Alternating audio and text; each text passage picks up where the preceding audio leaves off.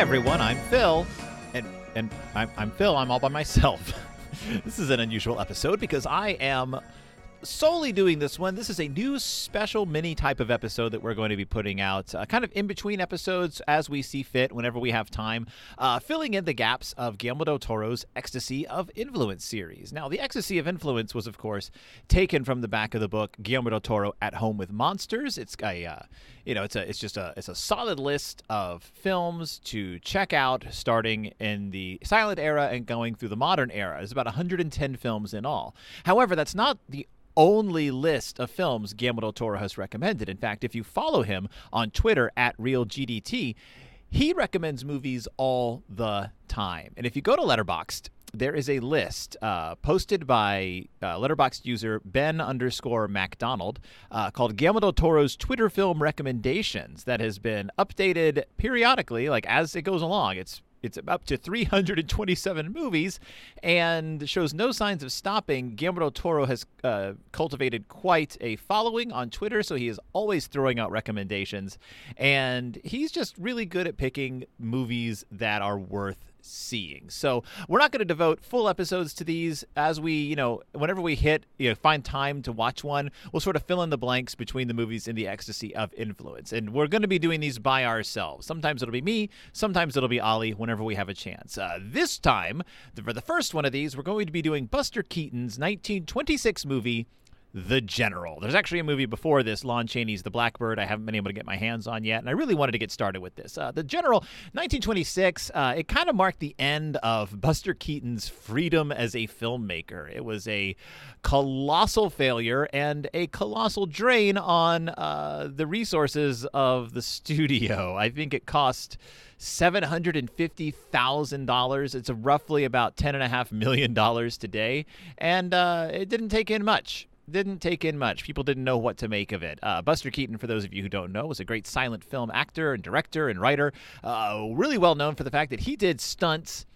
He was kind of like people have considered, have called like he's like the flip side of Charlie Chaplin. Like there was Charlie Chaplin doing his little tramp, and there's Buster Keaton, who was this kind of like sallow-faced but strangely handsome silent film actor who did like these crazy reckless stunts, but was just a super perfectionist. And his characters were kind of, I want to say like they were hyper competent. These are hyper competent, but also people who were surrounded by bad luck. It's very different from The Little Tramp, similar in some ways, but I don't know. There's a level of a different kind of pathos to Buster Keaton than there was to Charlie Chaplin. I don't think you have to adhere yourself to either camp. I think you can love both of them equally. They're both outstandingly talented silent film actors whose careers extended into the sound era. But in any case, in 26, he was able to make The General, which wasn't directed by him. It was co-directed with him and Clyde Bruckman, and it's based on a true story. It's about the Great Railroad Chase, the Great Locomotive Chase, which was an actual thing that happened in the Civil War. Basically, in the Civil War, the North snuck across to the South. A bunch of spies came across. They stole a train and took it back north. And the idea was that they were going to destroy the railway and destroy the bridges as they went north and cut off supply lines to the South, so the Confederacy wouldn't get supplies from that direction in that period. And there was a chase with another train. The South went after them in another locomotive. It was an incredibly low-speed chase because locomotives only went about 15 miles an hour on average at that time. They eventually captured the Northern spies. Many of them were executed, but the story was written about in a book called The Great Locomotive Chase by William Pittenger, who was, I think, the 5th recipient of the Medal of Honor. And it became this really well-known story. Buster Keaton was given a copy of it, and there was two things he loved: great physical chase and trains. Buster Keaton adored trains, and he saw this as a perfect subject for a major motion picture. Unfortunately, he also figured, and I don't understand this, but I think it has to do with pop culturally where we were at the time. It was assumed that audiences wouldn't be able to sympathize with our heroes if they were from the North. So the entire script was flipped on its head and told from the perspective of the South, making the Confederacy our heroes. You see a lot of flying Confederate flags, and you see the Northern spies portrayed as buffoons and megalomaniacal just jerks who kidnap women and drink and are easily bested. And it's a little jarring in this day and age. But I'll also understand that, like, this was around the time when people had a lot of romantic visions of the South. The Confederacy was still, sort of perceived in pop culture as like the scrappy underdogs. They referred to as the rebels during the entire run of this movie. Not rebels in like a bad sense, but rebels more in a Star Wars sense. Like, these were the plucky underdogs who are fighting the man, who are fighting the evil government who is trying to tell them what to do. And so I don't think it was so much a political as a dramatic choice for Buster Keaton. And it doesn't work anymore. It's really off-putting, but it's still a solid movie. It's still worth checking out. Your basic idea is that Buster Keaton is playing Johnny Gray, who is a railroad engineer, a train engineer, who is rejected by the Army when he tries to enlist at the beginning of the Civil War. The woman he's in love with, Annabelle Lee, says, "I don't want to have anything to do with you," because she thinks he's too afraid to sign up for the Army. Even though he did try to enlist, she thinks that he just didn't try to enlist. And so she says, "Until I see you in a uniform, I don't want to have anything to do with you." And a year goes by, and he's driving his train, and it's a passenger train. They stop at a hotel to take a break because there was no dining car at the time. And while they're there, that's when the North steals his locomotive and like the car right behind it that has like the wood to power the fire. And he gives chase first in a hand car and then by a bone shaker bike, and eventually takes another train and gives chase. And it's this long, it's an hour and 15 minutes long, and the first part of the movie is a low-speed chase across the countryside. There's a scene where he has to break into their headquarters because he realizes that the woman he's in love with was on the train when it was stolen, and she was taken as a prisoner, and so he has to break into a house disguised as a member of the Union Army and rescue her, and then they head back towards the South. This time, they're being chased by the North, and there is a lot of leaping from train car to train car. There's a lot of throwing of wood and boxes off of trains.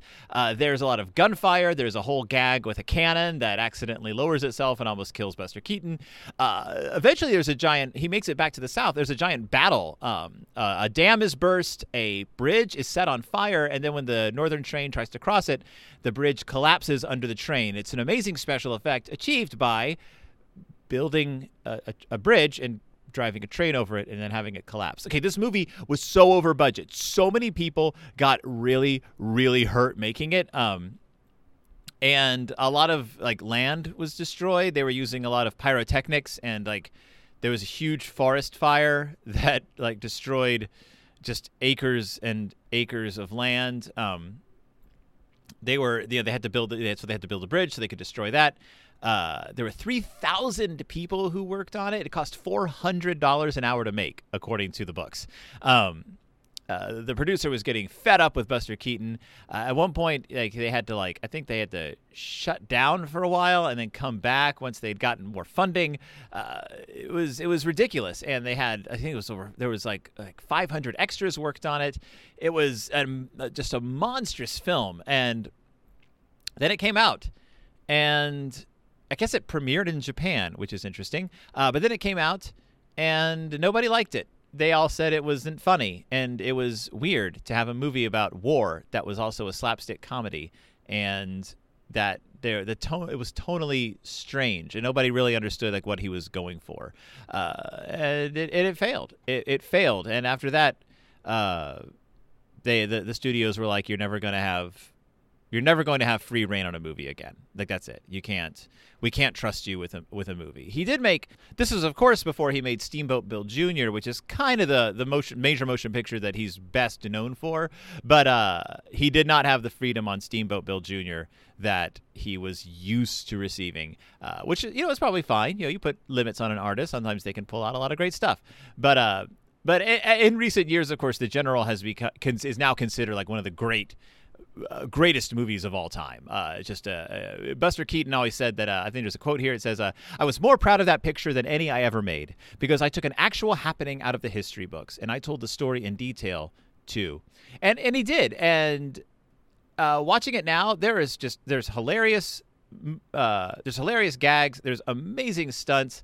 As you are probably aware, if you know anything about Buster Keaton's movies, his characterization. He's able to portray a change in emotions with nothing more than just a twitch of an eyebrow or a look at the camera. He tells the story. It's a very much the kind of movie that it's a crowd pleaser, and if you are in the mood for a good silent film, check it out. There is a multi-track version of it. Now, you can find it, of course. It's in the public domain, but there is a DVD and I believe a Blu-ray 2-disc special edition put out by Kino that has several different original scores that were written for it. And one thing I've noticed watching these old silent films is that your enjoyment of it can sometimes be completely dependent on the quality of the score that you're presented with. And I love that this one gives you several different options as far as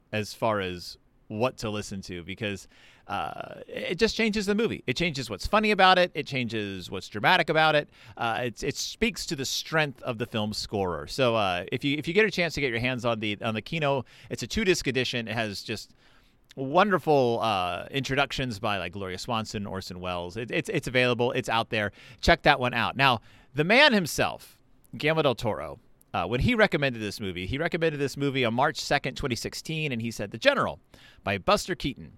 Some of the very best high-precision action scenes ever filmed live without trickery. Keaton is genius. He also comments on the split between Keaton and Chaplin. He's like, I'm happy we have both.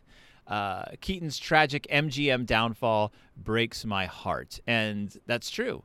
That's part of the whole mythos of this movie, was how it kind of ruined his relationship with the studio. And I think Del Toro is right. Like, these scenes are still today, just watching a man leap from train car to train car. This train is legitimately moving. Like, it is actually happening, and he is actually doing it. It's amazing to watch. But I think also it probably speaks to Del Toro because it is an artist telling the story he wants to tell and doing it come heck or high water. And also using action and using conflict between, obviously it's the Union versus the Confederacy, and today we are smart enough and centered enough to know that the Confederacy were not the heroes, but it's still the little guy against the big oppressive authority figures, which is something that Del Toro just latches onto, and you get to see action the way he does. I think of like Hellboy 2, the way there is this slapstick yet life-threatening action occurring that also carries the story forward. It's not just there as a crowd pleaser. So you've got all these elements that are present in Del Toro movies: the artistic vision, the action, the humor, just sort of squeezed into a tight hour and 15-minute long movie. That's The General from 1926. I'm Phil Gonzalez. Thank you for listening. Check it out. Check out the Guillermo del Toro's Twitter film recommendations list on Letterboxd by Ben_McDonald, and check out our Ecstasy of Influence list on Letterboxd. It's you just search Guillermo del Toro Ecstasy of Influence, and it's right there. And that's a good way to see what movies are coming up. What we've got waiting for you down the pipe. So thank you so much for listening. I'm Phil. And we'll see you when it's Del Toro time.